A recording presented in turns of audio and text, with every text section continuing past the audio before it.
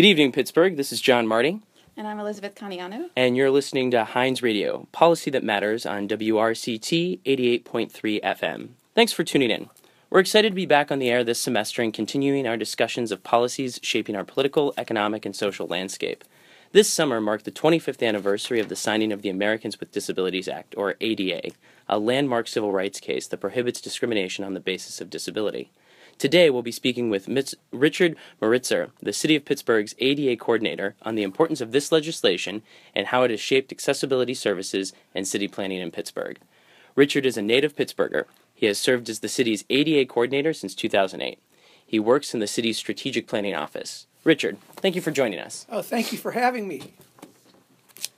Okay, so as we mentioned, this summer marked the 25th anniversary of the signing of the Americans with Disabilities Act, or the ADA. And this civil rights law prohibits discrimination on the basis of disability. Could you give us a brief overview of the types of rights that are protected under the ADA? Okay. Well, the rights that are protected under the ADA are inclusion and participation. The whole idea of the ADA is people should be able to fully involve themselves in society economically, socially, and politically. It's not special rights. All it does is level the playing field. So it provides people with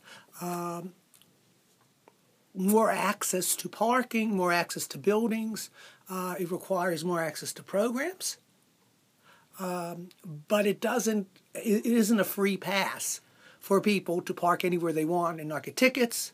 They still have to follow the rules. It doesn't require, for example, landlords to make special accommodations for housing other than in certain circumstances and in certain numbers of units. So basically what it is it's a way for people who have issues with communicating or understanding or getting around to better fully participate. Before the ADA was passed, were there any civil rights protections for individuals with disabilities? I actually researched this because I didn't know some of this stuff and found out some very interesting stuff. There were a number. The ADA was the culmination, actually, of a long series of laws that were very disparate, and the ADA sort of brought them all together. What's generally considered the first landmark legislation was the Architectural Barrier Act of 1968. Which requires that all buildings constructed with federal funds must have barriers removed. And that's not only that's constructed with federal funds. For example, all hospitals are constructed with federal funds. You can't build a hospital on private funds these days. A lot of convention centers and meeting halls are built with support from federal funds. So all of those had to be accessible. And that's actually the first time there was a general law protecting people with disabilities. And it was primarily mobility disabilities, but it was really the first. And when you talk about accessibility and removing barriers, what exactly do you mean by barriers? What I mean is that you need to be able to get into and through the property. So you need to have an entrance that's no step, a ramp or level. You need to have elevators so that people can get up and down. Stairs have to be constructed so that people with mobility issues can get up and down the stairs. And that people find that very interesting because you don't think of stairs as being accessible. But all disabilities, be it mobility, be it sensory, or be it cognitive, are spectrums. I love that the autism community brought in the word spectrum because they're all spectrums. And there are levels of disability. My mother is getting up in years, and she has trouble with steps now. But if there's railings, and if the steps are enclosed, which makes them accessible, she can do them. Okay. So, and as a matter of fact, we were somewhere on Sunday, and there was an elevator, and she looked at some, she says, I can do these steps. And she was very proud of the fact that she could do those steps. But so but you need both the steps to be accessible and an elevator for people who can't use steps.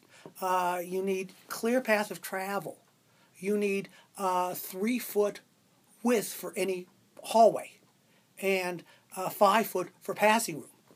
So a lot of times buildings are built and they have to add space for the hallway than they originally expected, because you need that room for the people with wheelchairs, using wheelchairs. And actually, that's becoming an issue now, because the disability community, like every other community in this country, are gaining weight, and they're actually starting to make wider wheelchairs and scooters.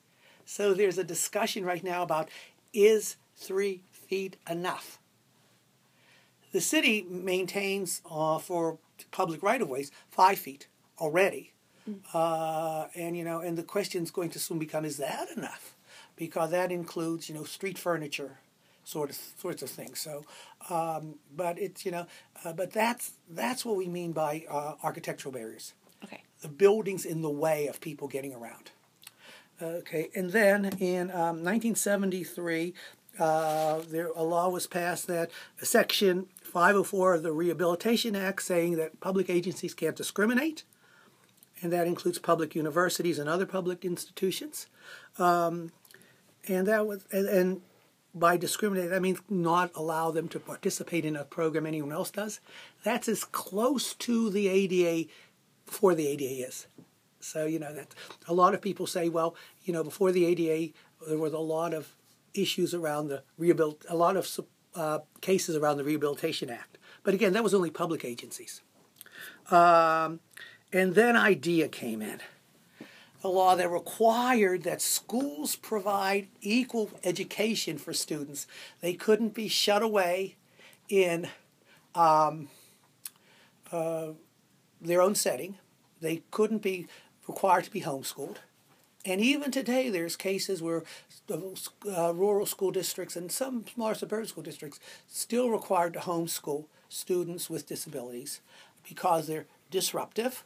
Really? And there are cases, there was about a couple months ago, there was a case where one of the school districts, I think just outside Allegheny County, that was in the newspaper, was doing that, and the parents were suing them. So, so we still have a ways to go, but the law was in 1975, that was first established, and that made an incredible difference. Suddenly, students with abilities could go to college because they were getting a regular diploma from a regular school. And I was at a conference where 3 of the members there were reminiscing. One of the speakers were reminiscing about being the first, and they were all wheelchair users, being the first students on the Pitt campus who were wheelchair users, and how the university did not know how to accommodate them. In 1975? Oh no, this was... Or before? This was shortly after. Shortly after. Once they... But this was, when they were getting into the mainstream of education, and they were saying, that, they were like, this school really wasn't ready for this yet. And then in 1980, the Civil Rights of Institutionalized Persons Act, CRIPA, was passed, and that gave the Justice Department the power to sue institutions that violate the rights of people held against their will. So that was sort of the precursor for Olmsted, which for some reason isn't even on this list, and I find that horrifying, because Olmsted is the Brown versus Board of Education of the disability community. It basically says that if you provide services for people in an institution, you must provide it for people in their home as well. And we still haven't implemented that after years, because there are certain elements in the nursing home community that still want people with disabilities to use their facilities. And to some public safety elements, they feel safer with people being watched than being at their home alone. There's been some cases which I've been tracking down where actually paramedics have said to people after they've come to their house because they've had an incident, unable to get up, that maybe they should think about going to a home And and that is not the correct response. But this sort of predates that and allows people to sue if they're being held against their will. And then in 1988, fair housing came. And that's a lot of what people don't understand. The ADA does not cover housing. Never has, never will. Fair housing covers housing. And they are very different laws. I've gone to conferences for the ADA, and I'll bring up a fair housing issue, and people will say, that's not the ADA. We can't talk about that. Okay? Well, there's not an equivalent system for fair housing accommodations, I generally, and a lot of the ADA coordinators generally, do some fair housing. The difference between the ADA and fair housing is that ADA is a requirement in advance. Fair housing is a requirement by request, so that you have to be able to make a unit accessible. But you don't have to make it accessible unless someone asks for it.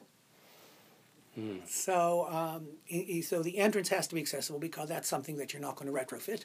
And if it's more than 3 stories, you have to put in an elevator. But if it's less than 3 stories, you don't. And then, because the feeling is that if it's less than 3 stories, unless it's specifically a building for people with disabilities, probably you can accommodate everyone on the first floor. So as long as that particular building is sort of accommodating individuals on the first floor, it would kind of meet a certain level of acceptability. It would be in compliance. Okay. I've been to buildings where there are just 3 floors and they couldn't accommodate someone on the first floor, and they've actually put in a lift along the side of the building, and that's fine too. Mm-hmm. But that's not required. They did that for the tenant, but that's really not required. As long as there is enough space to make accessible parking spaces, to get in the door, and to get above the 3rd floor if there's more than 3 floors, you've met your requirements, and then it's by request. But on the same time, while the ADA is very specific about what a service animal is, fair housing has comfort animals. So you have to accommodate someone who has agoraphobia and can't go out without their pet rat.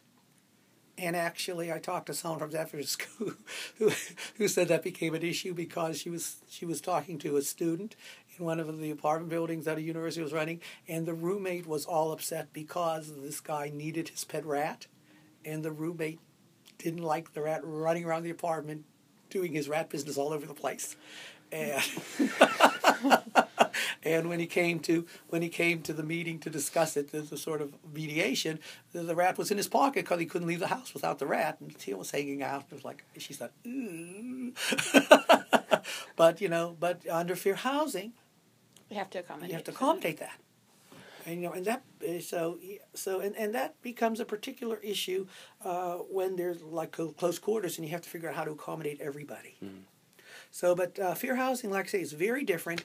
It's in many ways it's as strong as the ADA, but it's a whole different set of laws. And then there was the Assisted Technology Initiative, which increased accessibility to and availability of technology. And Pittsburgh's very lucky to have a very nice technology lending bank at 3 River Center for Independent Living, which is supported by the government. So that, actually, again, my mother used to live in Florida, and my mother's going to hate that I'm talking about her. At a certain point, she could no longer hear the phone, and I found out her Center for Independent Living down in Florida. The Center for Independent Living is there's a couple of national umbrella organizations. There is the Center for Independent Living. Every single American lives in an area covered with the Center for Independent Living. Trickle's one of the better ones, but they're all over the place. And she lived in the west coast of Florida, and I found her Center for Independent Living, and she got from them a visual phone, one that lights up when it rings. But everyone is under an ADA center, which are centers for people to just get general information. So a lot of times something will come up, and I'll read the ADA, and the ADA is brutal to read. It's written by lawyers for lawyers, and and I'm reading this stuff, and it's like, but what are they saying? So, so I will call the Mid-Atlantic Center, and I will say, but what are they? And they'll put it in plain English. And they also, each center has a specialty, and our center is specialty is conferences and organization, and I work with them on that. So each center has their own specialty, but they're all available for information, and it's all about information for them. Whereas a Center for Independent Living is all about assistance. But both systems are wonderful. Both systems are supported by the federal government, and they really make a difference. And that was 1988, and then 2 years later we got the ADA. It sort of brought that all together. Yeah, one of the things that I thought was interesting that we were talking about were some of the accommodations in housing, and just Pittsburgh has a lot of just old buildings, and sort of as the ADA coordinator here, do you find to be a particular challenge, kind of working with some of the historical preservation versus the accommodation? Okay, I have said publicly that you can. How would I put it best? If you can't make accommodations contextual and appealing, you're lazy. You can always find a way. And I'm very lucky because our historic preservation planner used to be the ADA compliance officer for the Park Service. So she understands accessibility very well. One of my biggest challenges was there was a big stone building that needed to put in a ramp. And a concrete ramp would have just destroyed the character of this huge, beautiful, big stone building. We did some research, and we found a nylon ramp that was very strong but very thin, and stone veneer, so that they could put in the nylon ramp, put stone veneer across it so that it matched the stone of the building. So, there is always a way. Mm-hmm.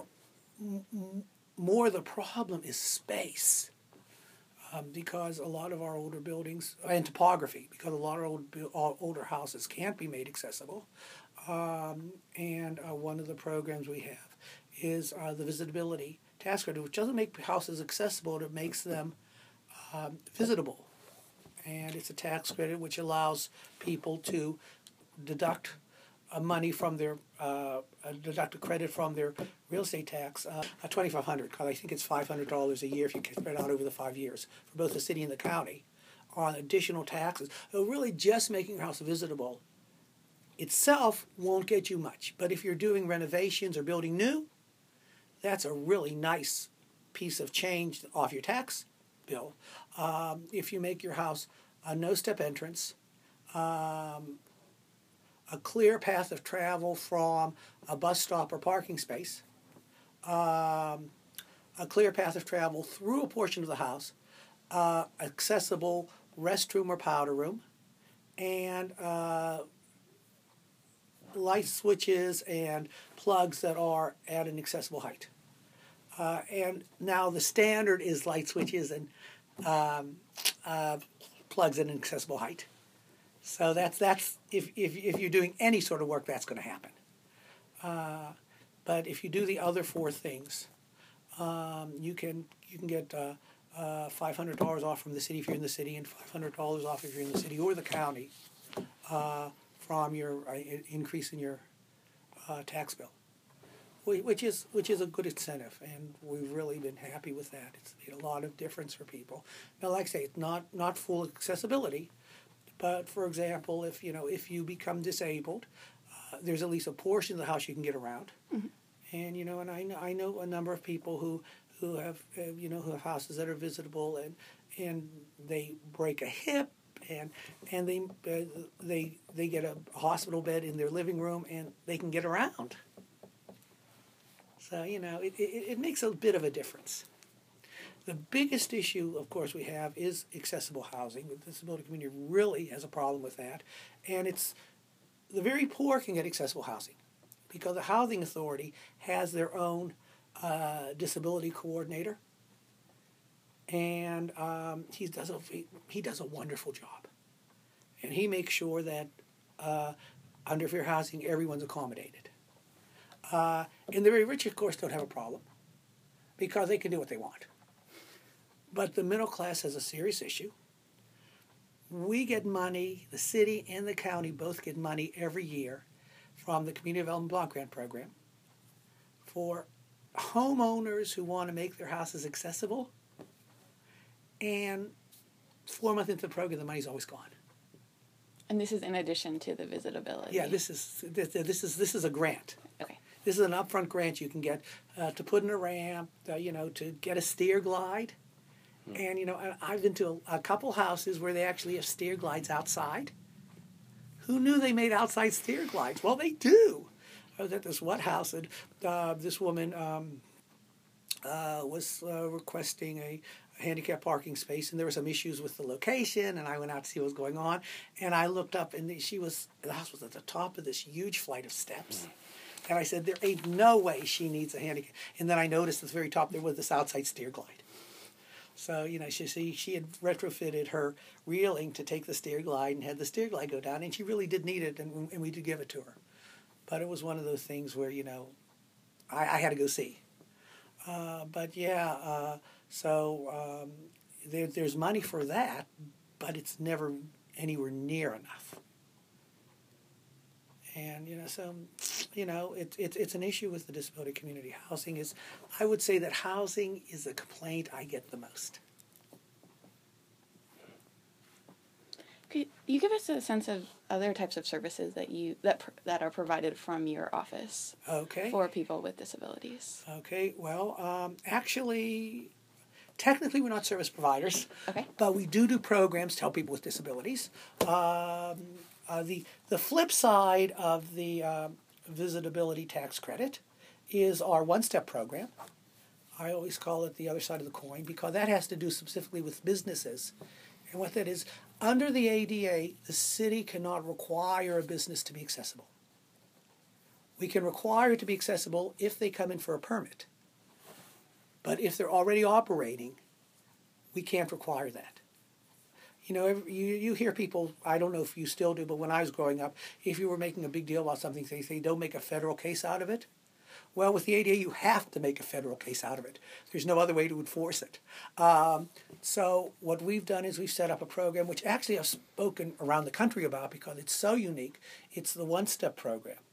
It's one step for two reasons. It's one step because it's designed to move one step from a business. That's all you can do. If it's any more than that, you can't do it. And it's also one step because the key element of that is that we take the application through the process. So all you do is bring it down just one step, and we run it through the process. When we talked to architects originally about what their biggest problem was with getting a ramp put in is they had to come down 3 or 4 times and pay for parking.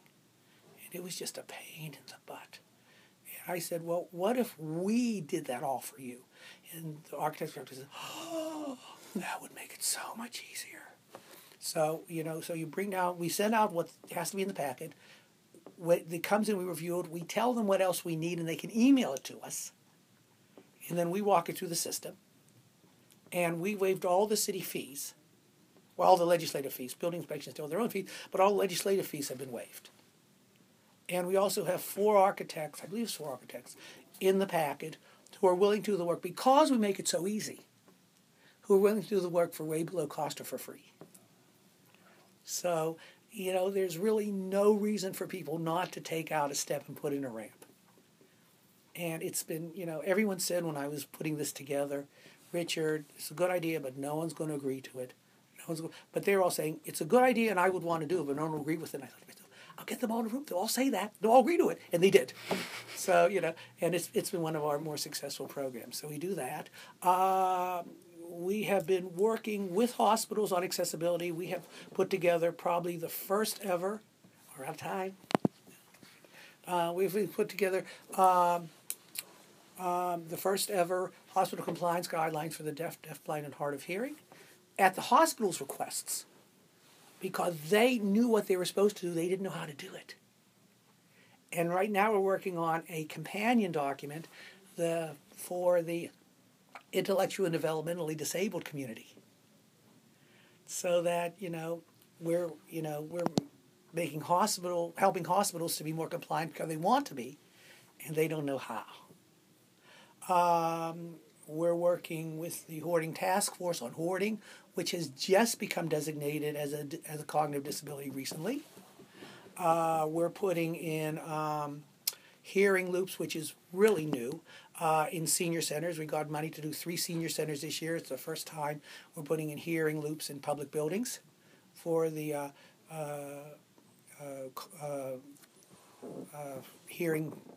low hearing community. And of course the audible traffic signals, which we're putting in extensively across the city.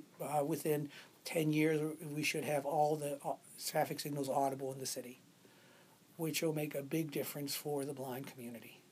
So, and so there's a lot of really good things. Oh, we're also working very hard on web compliance.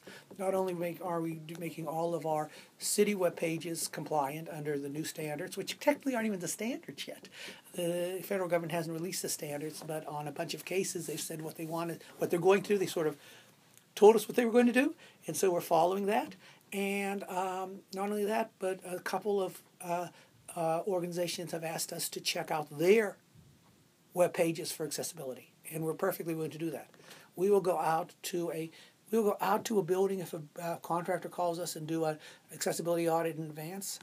As a matter of fact, part of this celebration this year was a radio show in a studio in the South Side, and they asked us to come out and do an accessibility audit of their station, and we made a number of recommendations, which they implemented in enough time for the radio station show, including in putting a portable ramp for the stage because you couldn't get onto the stage, which is a big thing. But I'll go out and I will do that, or we will do that. I have, as Liz knows, I have wonderful. I'm a one-man shop, but I have a wonderful staff of college and high school interns who do an incredible job. And a lot of the work they do is them. They bring wonderful skills and talents. And while I'm not supposed to do this, I will tell anyone, if you want to do an internship with me, let me know, because we can really use the help. They do a lot of really good work. They bring skills and talents I do not have. And it's just wonderful to work with college students because they're bright, they're creative, they're hardworking. I keep on telling people they haven't been worn down yet. So they're not, oh, this again. So we will do those audits. We will do an audit for. I have a high school student now who's actually doing web audits. We will do an audit for web pages that want to be checked. If people need advice on how to make their meetings more accessible, we will do that. We have lists of captioning captioning companies and interpreting companies. So we will do that. So we will be able to help anyone become more accessible. Because, in my mind, accessibility is a goal that's not just about what the city does, it's about what the city has. So we want to make this, I was at the Trickle annual dinner 2 years ago, and they introduced the accessibility coordinator for Chicago, and saying that she is making Chicago the most accessible city in the nation, and everyone at my table says, but Richard, that's what you're doing. Well, thank you so much for giving us a sense of really what goes on in your office and the different types of programs that you provide for people with disabilities. Well, thank you. I really appreciated it. It's great to let people know that we're here and we're doing good work, and it's always great to reach out to the next generation. Thank you very much. Okay. Thank you so much. And we will tune in with you again next week. This is Elizabeth Caniano. And this is John Marty. And We're on WRCT 88.3 FM. Have a great evening.